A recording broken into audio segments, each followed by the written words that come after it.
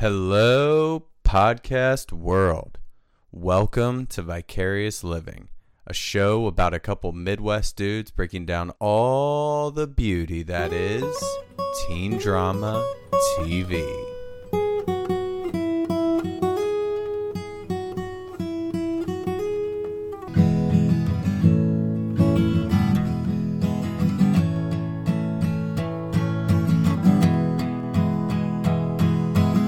Welcome to Vicarious Living. Welcome back to the podcast. Big time guest coming up on tonight's pod, co-host of the Mangina Dialogues, Greg, aka the Gregalicious. Mangina Dialogues, love this podcast. Super funny.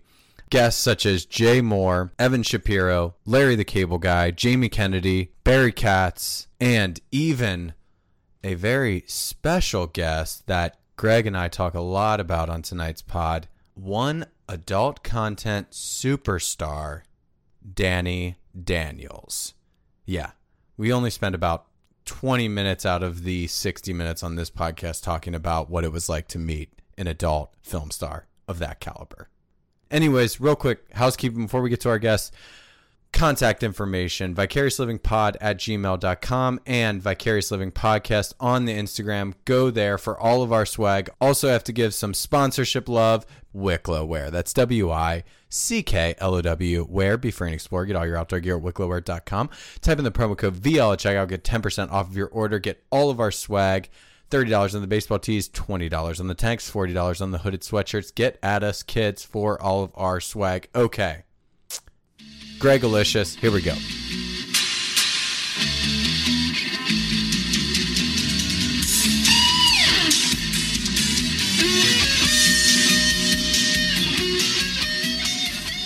The Gregalicious, co-host of the Mangina Dialogues podcast.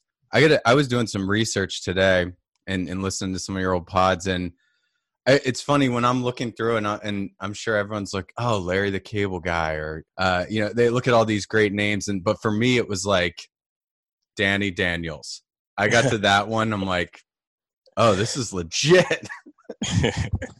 That's funny. That was actually our first big get. Yeah. Way back. It was like maybe a month or so in. It was like in our first 10 or 12 episodes. I think it might have been number 12. And totally being honest, I had no idea who she was. What? No idea who she was. Oh my God. And so Nick said to me one day, he's like, hey, my friend has this girl that he knows that wants to come on the show, and she's an adult film actress. And I was like, okay, first of all, how does your friend know her? Right? And then, like, who is she? And he told me, and I'm like, yeah, I don't know who she is. So of course I Googled her and other stuff and was like, sure, we can have her on. But I had no idea who she was. And so we went and we recorded that episode, and I have an apartment in Manhattan that's vacant except for a couch and a table, and one wall is entirely mirrors, right? Mm-hmm. So it's like a 20-foot wall, floor to ceiling mirrors. Yeah. So they walk in, so she walks in with her husband, Vic, and it was like very funny. It was very porn-esque. Like if you were going to set up an interview setting for one of the biggest adult film stars in the world, this was it. It was like, she's massive. She's like a huge get. I mean, you're spot on by saying she's your first big get. I mean, oh yeah, she certainly was. And I was embarrassed, and I was like, obviously for the interview, I knew, obviously I did enough research into her and Vic and knew all about her by then, but leading up to it, I had no clue. And then your reaction is the reaction we got from every single male friend I have. Oh my God. Like, how did you get Danny Daniels? Yeah. And I was like, luck. But it wasn't. It was a good friend of Nick's, does business with them on her business side. And that's how it introduced us. And that was it from there. And it was a great episode. It was fun recording it. Oh yeah. I listened to the whole thing today because I was like, want it to be fresh. And so the first one I went to was that Danny Daniels one. And I just kept thinking, like, God, how quick from when you talk with her and sit with her in your small, tiny apartment in Manhattan do you go and get on the computer afterwards? You know, like how Well, fast? it was before we met her. Oh, you mean after that? Well, After, yeah. because she's a beautiful girl and not very typical of what you might envision as a porn star, if you will, right? Like if you were going to think up a porn star in your mind, you're probably not building Kira, but maybe you are. I don't know. But so she, her and Vic come in my apartment, and they didn't know we were just doing audio. They didn't know if we were doing video or audio, and now I wish we did video. So they came in, and Vic was dressed like in a 3-piece suit, very dapper.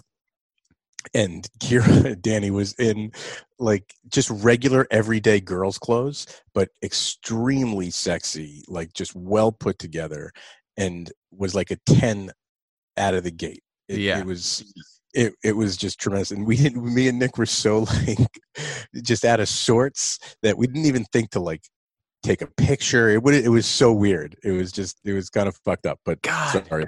Oh no, I wish I'd be thinking the same thing afterwards. Like, how did I Yeah, not so even get then a picture? But so what was Nick's take? Like, did he know of her? I mean, where was he at with it, or same boat as you? No, Nick definitely did. Nick is considerably younger than me, so he's in that wheelhouse of he's hip to all of it. Yeah, he's hip to all of it. So he knew all about her, obviously. He couldn't believe I didn't know who she was, and I'm like, I mean, I don't travel Pornhub as a regular viewing thing. I've got 2 kids. It's not. It's not your. Yeah, you're not. Yeah, you got bigger fish to fry right now. With, Disney Channel and like Pornhub. It's not how the channels roll through our computers. But it was great. It was a great time. Nick and her husband Vic really like broed out for a while. Oh, really? In the early part of the episode, it was just them talking about being Italian, and were looking at each other like, okay, when do you want to actually talk about shit that's interesting? Yeah, I know. I was thinking that the whole time because I was like, all right, we're like 40 minutes in and they have yet to like bring up the fact that the reason she's here is she's a massive A-list adult porn star. It didn't take 40 minutes, but it took like 36. Yeah.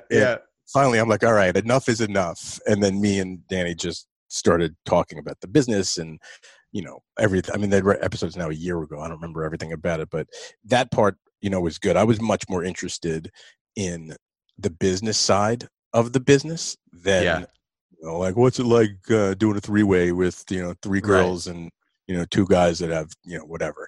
Like, that doesn't interest me at all. It was much more like understanding her business, which is super interesting. I mean, it's like any other business in the world. And, you talk about porn. And people, most people immediately, like if they're a guy, they're like, yeah, let's talk about it. If it's a girl, they're like, I've never watched porn or whatever. But it's very much, like music. And when Napster first came out and LimeWire and all those places where people were downloading and getting their music for free, totally killed the music business. Right. And that's what I wanted to talk about is the advent of all these websites that, there's 100 of them you could go to watch porn on for free on the internet. Like, what's that business model and how do you make money when someone like her makes a very, very lucrative living off of online stuff? It's such a good point. I want to talk about. Yeah, no, it is like once you mentioned that, like on the pod, I was, and not to step on all your pod material, but I was so curious. And then to hear her answer of like, well, I would just tell people go to Pornhub because I actually get paid from Pornhub.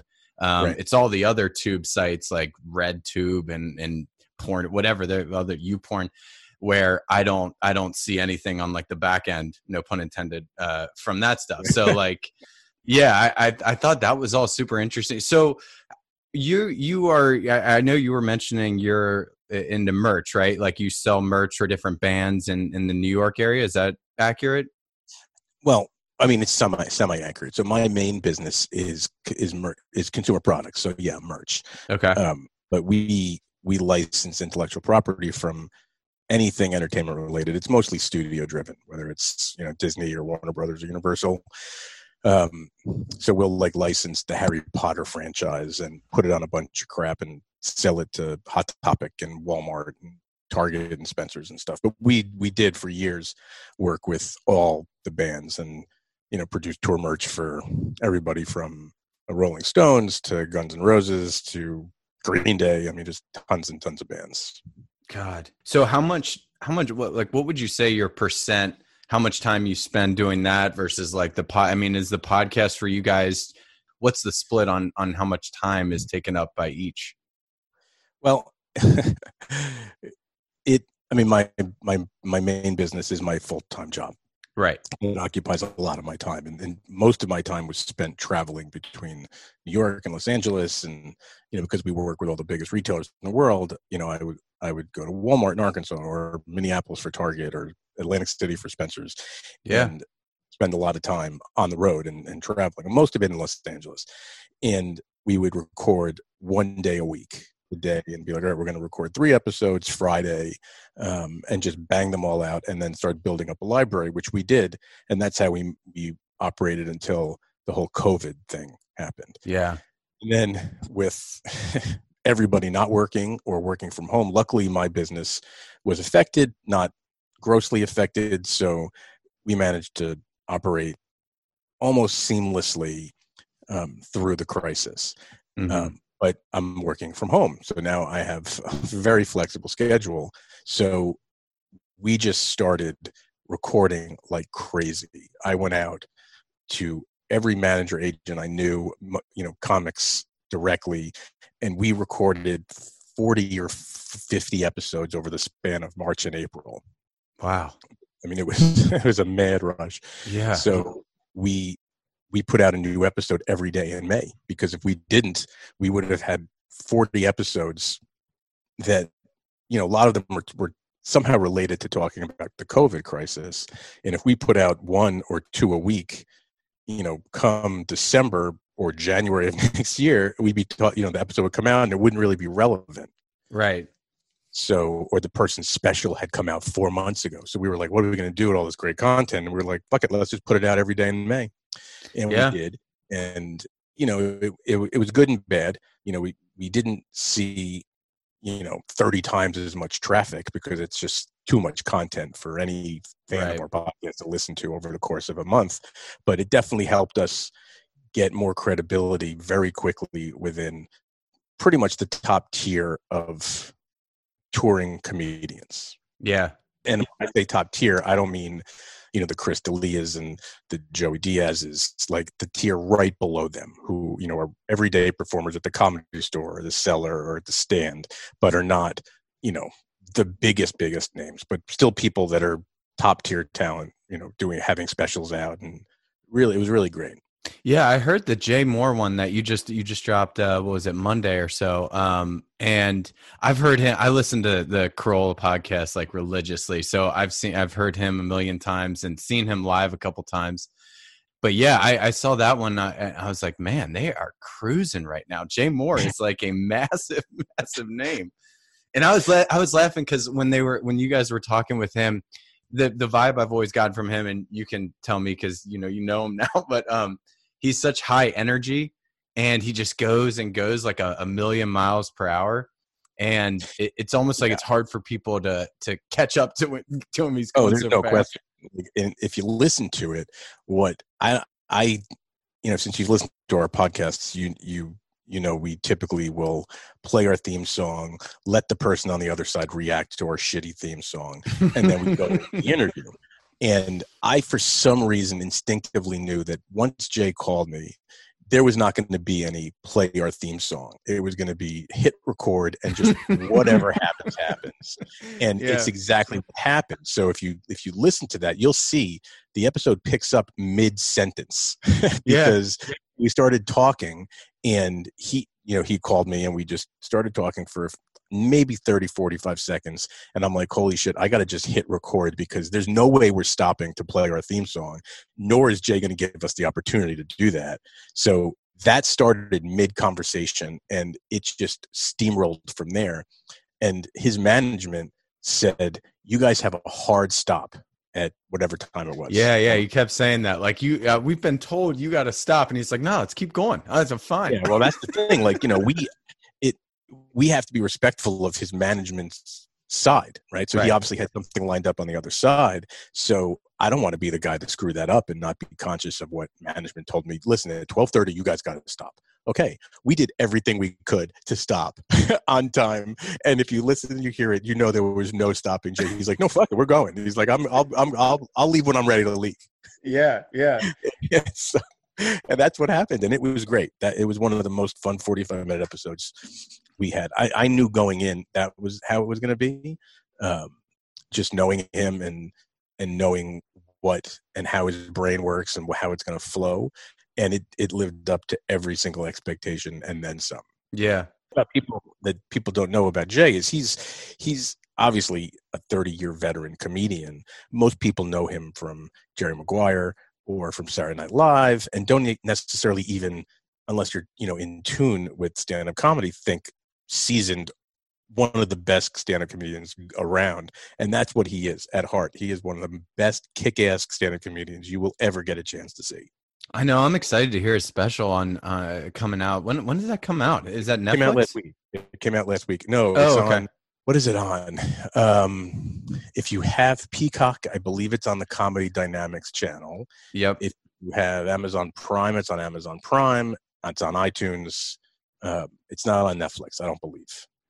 So how do you get all these different comedians? Because, a lot of your guests are stand-up comedians. Is it because Nick knows a lot of them because he's in the industry and he sees them at the Comedy Store or wherever he's going out to do live sets? Is that how a lot of those guest spots come about? Not to shit on Nick at all, because Nick but here we go. But let it rip. No, I book most of the guests for our show. By the way, I love when people go, "Hey, not to be a dick, but," and then they say something really mean. Well, I'll leave Nick alone. He gets enough shit from me on a daily basis to not out him on another podcast. So I used to publish a music magazine. So I founded a music magazine years and years ago. So I have a long history with publicists and managers and agents going back forever. Plus, I've done a lot of stuff on the film and TV side myself. So I just have a lot of personal relationships, whether it's with publicists or some people directly. And I spend a lot of time pre-COVID in Los Angeles and at the Comedy Store. So I've built a relationship with a handful of comics, or, their people that surround them. So that, and I just go at them and be like, "Hey, you want to come on?" And luckily, most of them have said yes. There's been a few no's, of course, but lots of people say yes. We strategically had some people on because they're very well respected within the industry, that by saying, "Hey, this guy was on, you should come on. We talked about you." It just helps us get people. Yeah. So there's been a few very instrumental people that have helped us. Troy Conrad, who's the only photographer for the Comedy Store. Like he's their photographer. So we had him on because he's an awesome photographer. I respect his work. And just by having Troy on, when I say to Annie Letterman or whomever, "Hey, Troy was on, you should come on," it's like, automatically there's that credibility built there. I don't have to sell us that hard. Yeah. No, you're like you're cool by association. So like, "Oh, you know so and so, cool." But that's actually very funny. We had, you should listen to the Barry Katz episode we did, which was like 50 or 51. And Barry, if you're not familiar with Barry, is a comedy management legend. Right? Oh, is this the guy that on the Jay Moore one, he was talking about getting advice from him? Oh yeah. Same guy. Okay. Yeah, same guy. So Barry represents a couple of big comedians, Brad Williams, Kirk Fox. So while I was reaching out to people to book comedians, I wanted to book Brad, and I've talked to Brad, but I'm like, you know what, let me just go to his agent and try to set it up through that. So Barry is his agent, and he was like, "Brad's not available for a few months because he just had a baby and whatever." He's like, "But I'll do your podcast." And I'm like, "Huh?" I was like, "What? You want to do our podcast?" I'm like, "I'm not turning that down." Yeah. So, anyone who's listening to this that is a fan of comedy and doesn't know who Barry Katz is, Google his name and you will be blown away. He's responsible for probably 20 of the top 40 comedians in the world, including like people like Bill Burr and Chris D'Elia and Whitney Cummings and Jay Moore. I mean, it's just insane. He created Last Comic Standing. He was Dane Cook's agent, found Dane. I mean, it's just incredible, absolutely incredible pedigree. And he's a guy, we said, hi, Barry, and Barry talked for 45 minutes. I didn't. Yeah. That's what I was going to ask you is like, what kind of guests, just do you like a guy who comes in and you just like Barry, we were like, all right, just go. You just, here's your platform for the next 45 minutes. Or do you like more of a back and forth? I mean, what's your ideal? It depends. We really haven't had many episodes where someone comes on and just rails, right? And then just goes. Barry was one of them. Jay was another. And then Harley Flanagan, who is the founder, lead singer of the band Cro-Mags, which is like a New York City institution hardcore punk band that's been around since the 80s. And he's a firecracker. I mean, that doesn't even do him justice. He called us the day his single dropped, which was first single in forever. And he just went off for an hour. It was one of the craziest interviews ever. But I'm reluctant to even call it an interview. It was more like we said hello, Harley crushed it, said goodbye, and we were done. Yeah. And it was awesome. It was awesome every time. So, I ran a music magazine for years and interviewed everybody from Elton John to Marilyn Manson to you name it. Oh my God. I'm very skilled at interviewing and letting the people have their runway and knowing the right time to come in, right time to go out. And so I like a good interview because I'm usually prepared and have questions I want to ask or a topic I want to throw out. But when someone's on a roll, you got to let them just roll. And do their, right? Yeah, and I feel like Jay Moore's in that camp of like, he's on a roll, let him go. Yeah, you're not. Certain guys, like, you just don't stop.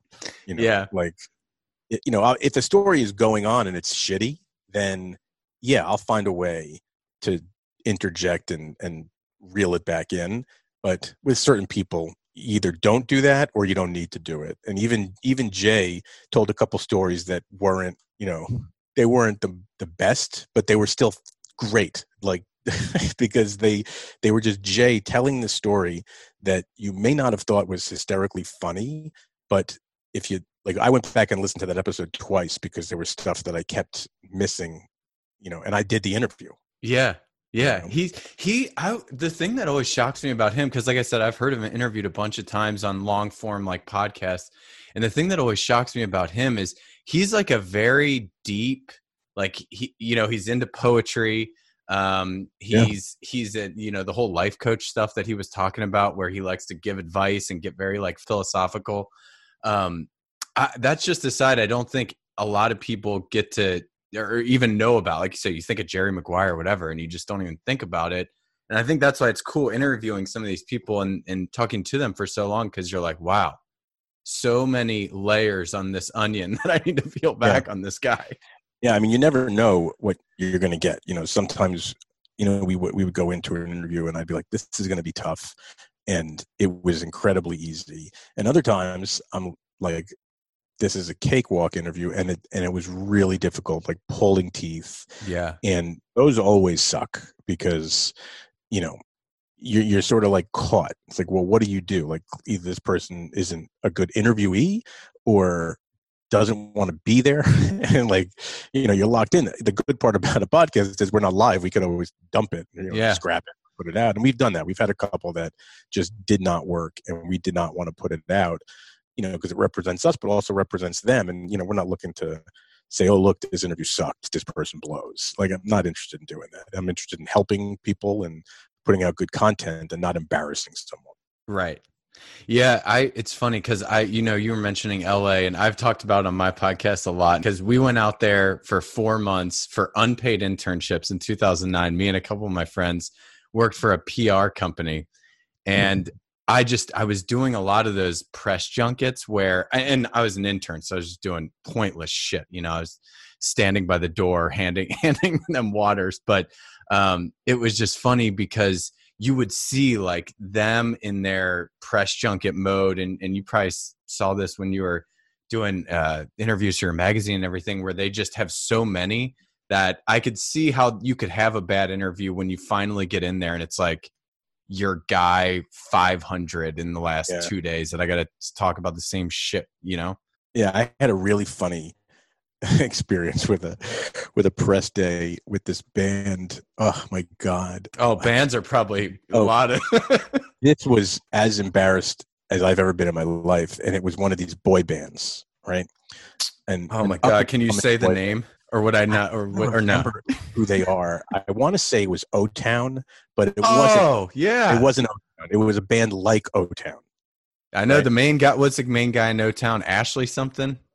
I don't even know. I don't remember. I'm not into boy bands. But this band was not O-Town. It was a band like O-Town that they were Yeah. trying to be like O-Town. So I got invited to a press day, and I'm like, okay, I'll do it. And my magazine at the time was very much like classic and hard rock. It was a harder edge magazine. But my friend was this band's publicist, and she was like, just come down and talk to these guys. They're super cool. You'll have a good time. And I'm like, okay, fine, whatever. So I go down, they put me in this incredibly small conference room that only me on one side of the table, and then these four guys on the other side of the table, Oh all my like God. very pretty boy Brits, right? Like, and I'm like, okay. So now I'm interviewing them, and it was fluff. It was a boy band. What are you going to talk to a boy band about, right? So come down to the end, and the publicist is like, all right, now that we're wrapping it up, the guys would like to sing for you. Oh Right? my God. And I'm like, no, that's okay. Like, I have the disc. I It's have fine. this song. Like, I don't need these guys to sing to me as close as they are, right? And she's like, no, they're gonna sing for you.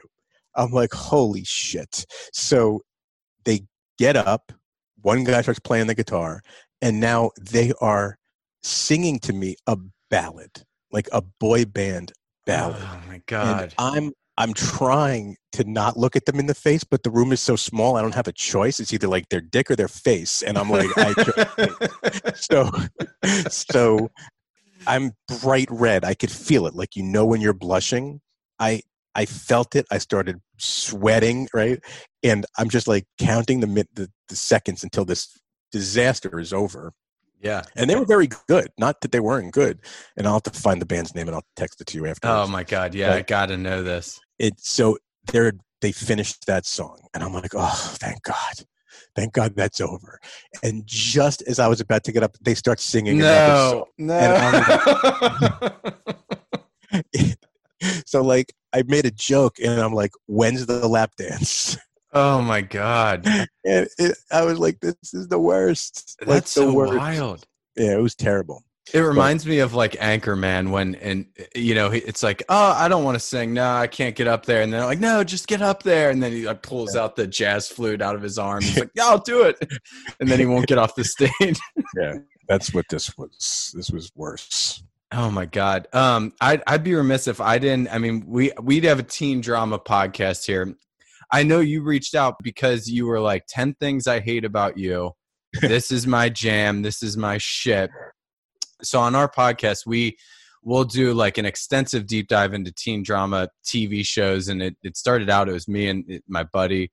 And it's just two 30-year-old dudes who are literally watching like teen TV shows. But then we started sprinkling movies in too. And we did 10 Things I Hate About You. So I would love to hear your hot takes on 10 Things I Hate About You versus anything else.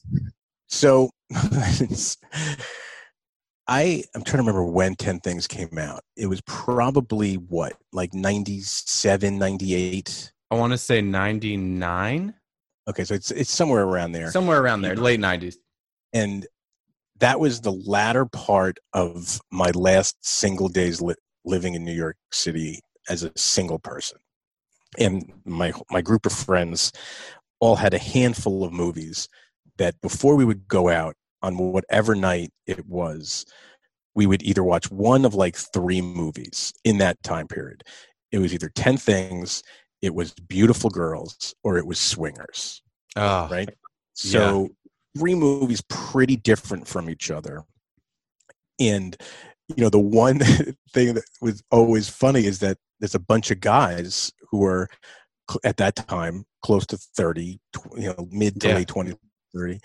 watching a high school mentally stunted before we're about to go out to some like hip bar or nightclub or something. Yeah. And we would just sit and watch this movie and recite it line for line because it was just, there was something great about that movie at the bones, right? So you Oh have yeah, like, it's a Shakespeare. Did you know like all right. this? Yeah, Like of when I was course. digging into, I'm like, it's based on a Shakespeare play, and it's like Yep.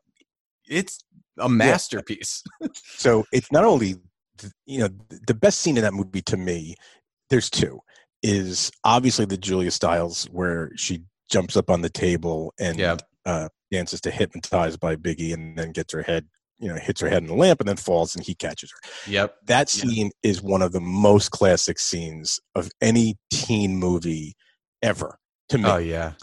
And then the other is when I can never remember the guy's name, but he's the friend of the second main character guy, right? Like the kind of a dweeby guy, whatever his name was. Oh And yeah. The guy. Okay, so the guy who's like always orchestrating everything, but you're yeah, always like, why do you care so much about your friend getting right, pussy?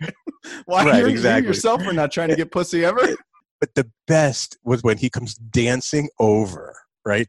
And he goes to the kid. He's like, I've got a dick on my face, don't I? Relax. We let him pretend he's calling the shots. While he's busy setting things up, you have time to be on it. That is a good idea. Yeah, all right. I have a dick on my face, don't I? And they had drawn a dick in marker on his face, like going towards his mouth. I use that line every week in some way the last 20 years. There's not a week's gone by where I don't pull out the I got a dick on my face, don't I? Yeah, When just someone's anytime like you're embarrassed. Yeah, someone's looking at you funny, like, what did you just say? It's like, I got a dick on my face. And it's just one of the best lines of any movie, teen movie, whatever, that is out there. But that whole movie just such Heath a Ledger in it. I mean, leather, so good. Like he's amazing. I mean, we were talking about when we were watching it back, because it's funny, you see these like you in you're either single or your younger days or wherever, and you're just so emotionally connected to it. And then it's interesting to go back now and watch these movies when you get a little older and you're not, as emotionally invested at this point in time, and just looking at some of like the little nuanced things, like you said, that guy like dancing over, like that little thing that I don't even know if he just made a creative decision to do it in that scene, like just off script. But all these little nuanced things, and Heath Ledger is like, it's the little things that he does in these scenes where you're just like blown away by his charisma. You're like, just like he's magnetic on the screen. It's crazy. Plus, it's a very relatable movie to anyone really in high school, with high school romance and all the geek guys and the ones that get picked on. Like, it's very relatable to everybody that's in any high school clique. Like you can watch that movie and be like, I was that guy, or I had a friend that was that dude, or the girl I liked was the sister. Like, it's a very, very relatable film. And I mean, Julia Stiles at the time was like this up and comer, like beautiful, hot, like sexy girl. And, he was obviously what he had come out of at the time. And it's like all the worlds collide. Was like, this movie's the fucking best. And I'm not watching anything else besides this before I go out on a Friday night. What shows or movies connect with you? For me, it was like the OC. Like I was in high school when the OC came out, and there's a lot of movies that came out when I was in high school or just out of high school where it still connects with me. What were those, like, either TV shows or movies for you besides 10 Things that like really just connected with you emotionally? Well, for many different reasons, Beverly Hills 90210. We watched that, yeah. And mainly that was on when I was in college, right? So you can figure out how old I am. So I just remember every girl being like, I'm not going out until Beverly Hills is over, right? Yeah. So you had a choice. You could either split without like your crew of girls, which nobody wants to do, right? Or you could like hunker down and watch fucking Beverly Hills 90210 as like a bunch of college frat boys with like the girls. And obviously you were going to stay and watch this fucking show. Yeah. So we did. And then next thing you know, you're hooked on Beverly Hills 90210, which then rolled to Melrose Place. And now you're hooked on Melrose Place. And you're like, what the hell is going on? Yeah. Like, I'm locked into these teen nighttime soap operas. I have this theory, which I've had for a very long time, that up until then, girls were not like outwardly sexual. Right. Like, you didn't see teenagers on television having sex, talking about sex. You didn't see it. It didn't exist until Beverly Hills 90210. Yep. And all of a sudden now that comes out and it becomes okay. And now it literally led to, sex tapes. And Kim Kardashian. Right. And it's the pressure point of the world getting oversexed is from Beverly Hills 90210. I love that theory. I wrote an essay on it in school. That's amazing. Not in school. After school, I wrote, and I wish I still had it, but back in the day, it wasn't. This is like pre-email. I wrote this thing out. Like, this is why Beverly Hills 90210 is fucked up the country. It's fucked it up, and I'm still gonna watch every Thursday night at 8:00. And I'll watch the reboot, like, no problem. Yeah. So what are your thoughts on that? So we watched that show, and I'm curious, as someone who watched it in the moment, what were your thoughts on Shannon Doherty then? Because when I watch it back now, and I don't have that emotional connection like you, I don't get it. I don't get what's happening here with Shannon Doherty. What am I missing? In what you mean? Like in a looks department, or like a charismatic department, just like I don't know. She just doesn't do anything for me, and I think she's the lead. She was supposed to be like the plain Jane, average, everyday girl, right? I think that's what her role was. And then the Kelly role was like her friend that's like the peer pressure, hot cheerleader, leading the charge of like sleeping with dudes or whatever. Yeah. And, was like not a role model, but who that Brenda character kind of looked up to take her cues from. So she needed to be a more wholesome, average, everyday looking girl, right? And then you had the virgin, like aloof, whatever that Donna was, that sort of played the yang to those yings. Donna, is that the Tori Spelling character? Yes. Is that her? Yes, sorry. Man, yeah. So have you seen her lately? Yeah, it's a shit show. Oh my God, it's frightening to look. It's so frightening to look at. So are you okay? Last question on Beverly Hills. Are you a Brandon guy or are you a Dylan guy? It's so funny you asked me that. Like 2 weeks ago, I put on my Instagram story, which one wins, and I forgot. I was like, I saw. You know what? I did see that. Yeah. Where did you net out? It was like overwhelming. Luke Perry, like not even close. Oh yeah, that's where I was. Yeah, I think I voted on that Luke Perry. And like it's so true. Like if you were anyone, like you didn't want to be Brandon, like you wanted to be Luke, the guy. Brandon's old bitch. It's totally goody. Like it's just whatever. And then finally he got some balls and got the hot troubled girl, like 5 seasons in. Is that Tiffany Amber Thiessen? No, it wasn't Tiffany Amber Thiessen. I don't remember what her name was, but she had like spiky hair.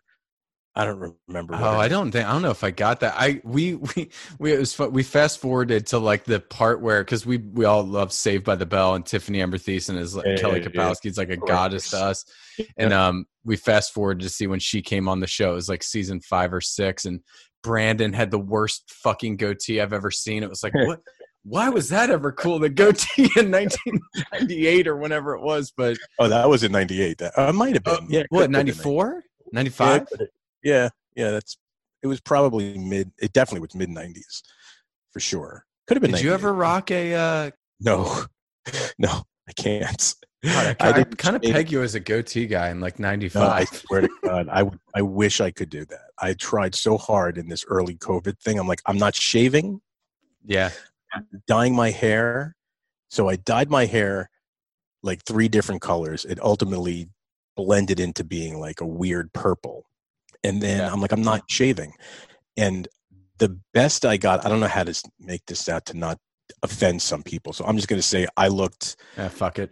like a really good 8th grader from like South America that hadn't shaved for like 2 weeks. I love that. That's what I looked, blotchy. I mean, it looked like I was sick and I hadn't shaved in 6 weeks. Like, hey, Johnny Depp pulls it off somehow. Yeah, it's not me. I wasn't pulling it off. It was, but so then I dyed my hair, and there's a picture of this on my Instagram somewhere. And so it was so dark, right? This like trio of colors that I came up with. And then I thought the best thing for me to do to not look ridiculous was to shave my head as far up as I could and then just kind of try to blend it in. And what happened was I shaved it to like the top, kind of like the way yours is, right? At the roots, I come to find my hair is completely gray, right? Fuck. Like right now, it's not. Like if I took my hat off, you probably couldn't see it, but it's like brown. It looks brown, right? But when I shave it down, gray, right? So I had like white gray hair halfway up my head, and then this really dark that only could be described as a fucking toupee sitting on the top of my head. I looked legit like I was wearing a terrible toupee. Sounds badass. So I wore a headband for a solid month. Like, so you couldn't see where one hit the other because it looked like I was wearing a very bad toupee, like you'd see in a weird old Italian barbershop somewhere. God, COVID haircuts, they went off the wheels. I mean, before you could wear a mask out to like salons and everything, when it was in the first couple months, dudes were all just going crazy with their hair because everything was locked down. And I just remember distinctly thinking, like, my whole life, haircut people, it's easy. That's an easy job. I mean, you buzz it on the side, you cut it with scissors on the top. That's easy shit. And it wasn't until COVID hit where I realized, oh fuck, like this is where they make their money all up top. Because blending the side and like shaving the side, that's easy shit. But where they make their money is with the skill with the scissors on the top. Totally, 100% totally true. I mean, I shaved my own head for like 10 years. I just buzzed it down. And then a couple years ago, I'm like, I'm not going to cut my hair. So I stopped cutting my hair, and I hadn't cut my hair for 2 years. So I had like hair down to here, right? Mm-hmm. And occasionally I would just like trim some of it just so it wasn't ridiculous. And I didn't look like I had a crazy mullet. But I had really long hair, and then one day I'm like, this is ridiculous. Like, I can't deal with this. It's a fucking nightmare. So I went to one of these like fancy girl salons, and I was like, what can you do with this? I'm your muse. She was like, what do you want to do? And I'm like, I don't want to look like this anymore. Like, you need to do something. And she took like an hour and a half to cut my hair, and I left, and I'm like, I have to go shave this all off. I looked ridiculous, but it was like too late. I'm like, well, what am I going to do? Tell her to stop now? Like, just finish what you're going to do. And then she charged me like $75, and I had to go shave my head. I got to say that the biggest upside to being a dude is the fact that, like, if I kept telling this to my wife when she was trying to get, crazy with the scissors. I was like, it doesn't matter. Honestly, just do your best. And I always have in my hip pocket that I can just shave this shit off. If things go south, I can just shave it off. So, oh man, my hair grows like a weed. Like, I don't really care. Like, you can do anything you want to my head, and within 2 months, I'm back to where I start. Like, totally fine. Don't care. I told my wife the other day, I'm like, you know what? I am going to shave my head. I'm going to give myself a mohawk. I'm going to bleach it, and I'm going to dye it bright red. And she's like, why? And I'm like, why not? Like, who is going to see me? Like, I don't have any business like meetings for months now in person. If I have a Zoom call, I'll put a hat on. It's a big deal.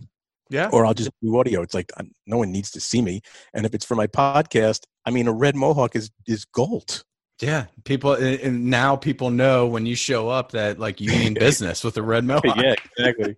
I'm going to spike it way up. It's like going back what do your kids think about all the, changing up with the hair and just. Oh my God. Well, I have 2 teenage boys.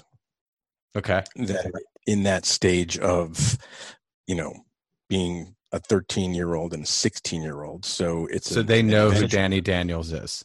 Well, I don't know. Yeah, I don't know. What is it? know. Young kids these days. I don't know, except I'll tell you a funny story. My 13-year-old, he would be really embarrassed if he heard me telling this. We put in one of those like Wi-Fi systems where you can see what certain people's computers are looking at. Oh right? my God. So make sure we can see what our kids are doing on their devices and stuff. And one morning when we first were figuring it out, we're like looking at it and we're like, Gabe's computer says MILF hunters. I was like, that's impossible. Probably when you're a dad, it happens way younger than you think it's going to. Like, oh, he's 13. Oh no, but no, he, I have a 13-year-old and a 16-year-old, and the 13-year-old, he is definitely the pervert. He has been like he's a nudist. Like he doesn't care, has no shame. And it's 2020, man. It's crazy. Like, and then his brother, the old one, is like couldn't be more embarrassed. But yeah, so I look at it, I'm like, MILF hunters. Wow, that's progressive for a 13-year-old. I wouldn't have pegged them for that. Now I got to tell all the moms to be careful. That's so funny. God, the most scared I think I've ever been in my life. So I can't even imagine if someone had access to like that Wi-Fi and could see all, I'd be fucked. But most scared I've ever been in my life was when an internet guy came over and he had to get on my computer. He's like, something's going on with your internet. I'll figure it out though. I'll connect the modem, all this stuff. I get the Ethernet cord, whatever. And then he gets on my computer. Honestly, he could go into my web browser and type any first key. He could type R, F, T. It wouldn't matter. A porn site is going to come up. And I think he just started typing because I live in Cincinnati. I think he started typing like Cincinnati Bell. He got to like C and it was whatever. And I'm just like, oh my God. And he wasn't looking. He was looking down at his keyboard the whole time. And then eventually he typed it in and he didn't see it. I'm like, bullet dodged with this local internet guy thinking I'm a pervert. Did you ever see the movie Ted or Ted? It was Ted or Ted 2. It might have been Ted 1. I saw Ted. Yeah, I saw Ted 1. Yeah. And Mark Wahlberg, he had some line in there. He's like, they said, just Google it. And he was like, you can't Google it. It's like, no matter what you Google, you type it in and black cocks comes up. It's so true. He's like, type in Chinese food. He types in Chinese food and just assume. It's so true. Any letter. It's any letter. Any letter. I use that one all the time also. But no, it's interesting. They are, typical teenage boys. Yeah. Doing typical teenage boy shit. But they bust my balls more than my friends do over my podcast, my stupid Gregalicious name. Like I had all this Gregalicious merch made, like stickers and buttons and pins and bumper stickers, like all kinds of shit, mostly as a joke. Right. Yeah. Not because I think someone's going to spend $10 on a Gregalicious enamel pin, right? They are. I'm not selling it to them. Like that's you're willing to spend $10 worth of pin with my face on it. I'm not selling it to you. Like that's nothing good is going to happen from that purchase. Yeah. So I just bought them to give them away as like gag gifts. And like the second any of their friends come in, they go right to my merch and they're like, they open it up like it's a box of 30 different kinds of pot. And they're like, what do you want? And like all their friends take like, I had charms made that it's literally like an acrylic plastic charm, which you can put on a key ring or a necklace or an earring. Yeah. And all these like teenage boys now running around town with like my buttons and pins and stickers. I'm like, dude, that's going to get me in trouble. Yeah. I think of like someone's mom, who's at his school, like seeing it like, what the fuck? Yeah. Like what, how, I don't understand. I mean, okay, you're not going over to Mr. Greg's house anymore. That guy's a creep. Giving out kids like the dude that gave out like, razor blades and apples at Halloween. Yeah. Whatever. Like he's giving away his stickers, that fucking weirdo. God. Hey, Yes, I know, we're coming up against it, but I have to ask you about, I just got to get into sports. So I'm a big sure. sports guy, and I heard your take on Phil Simms. I was dying laughing because I think Phil Simms is one of the biggest wet blanket idiots of all time. So Phil Simms, you met him, and I'm so interested to hear this story. So my dad was a sports agent. That's how this whole thing starts. So my Okay. father was a football agent, and since we lived in New Jersey, the way he got into it is he was friends with someone who was a football coach, and they decided to start a business when that football coach, who was a Giants coach, left coaching. So my dad went and got certified as an agent. They started a sports agency, and because of his partner being related to the Giants, they just started signing New York Giants as clients. And this is back in the early 80s when the Giants still sucked, were on the cusp of getting better, or were in the process of getting better, but they still had sucked. Yep. So Phil Simms was a draft pick that year. And I was at training camp with my dad. I was like 10 years old-ish. And we went to a bar to have lunch with a couple of his clients who happened to be starting offensive linemen. Okay. So he's in the NFL and you're 10. Yes. Okay. It's his rookie season. He has yet to play a game. Okay. Right? It was like the first week of football camp.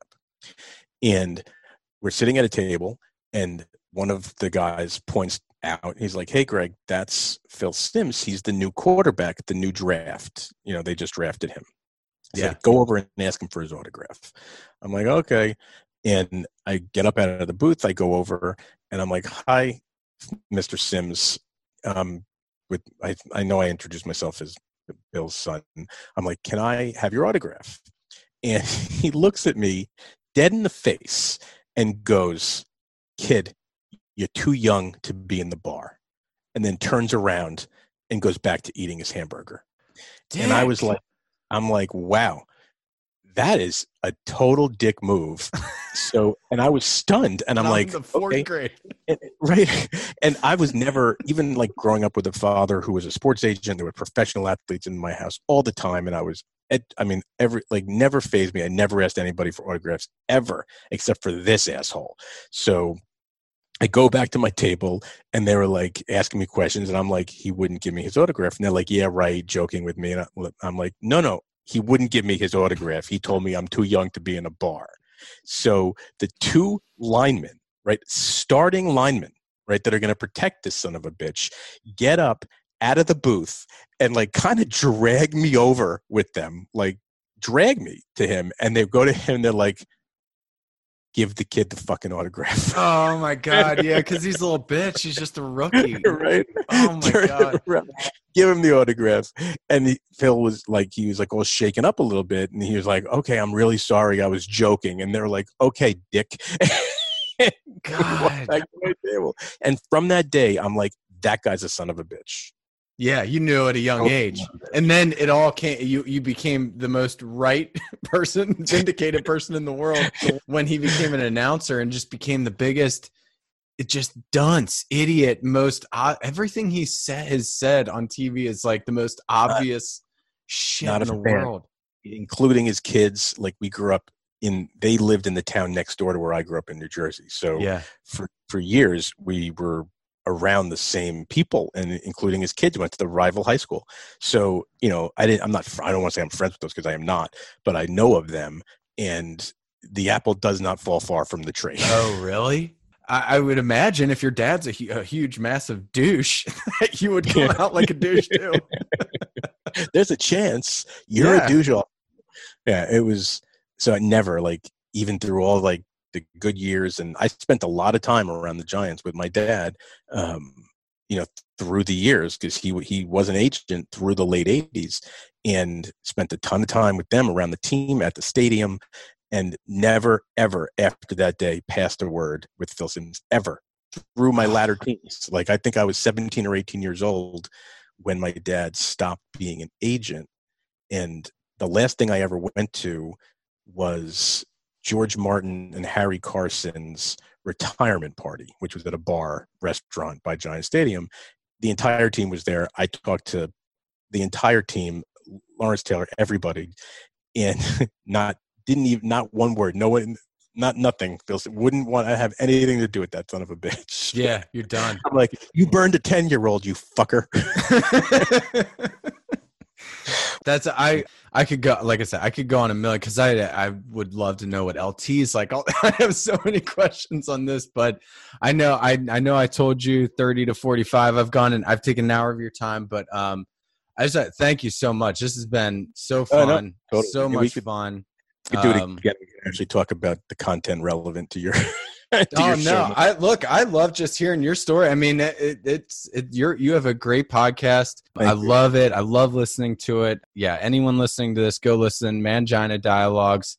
It's amazing. Gregalicious, thank you so much. I appreciate it. Thank you. Really appreciate it. We'll do something else too, for sure. Yeah, we'll do it. See you, Greg. All right, man. Keep in touch.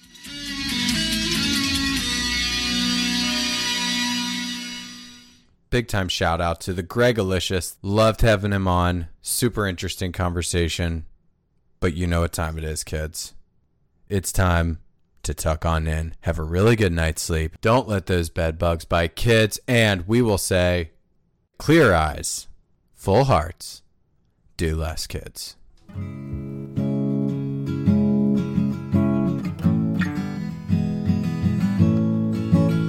You can follow us on Instagram at Vicarious Living Podcast and listen to all of our episodes on iTunes, Spotify, Stitcher, and SoundCloud. You know you found us when you find a picture of Pat and I sitting on a couple rocks overlooking the vast landscape that is Laguna Beach. Steven's there, just not pictured. Steven and Elsie, both there, just not pictured.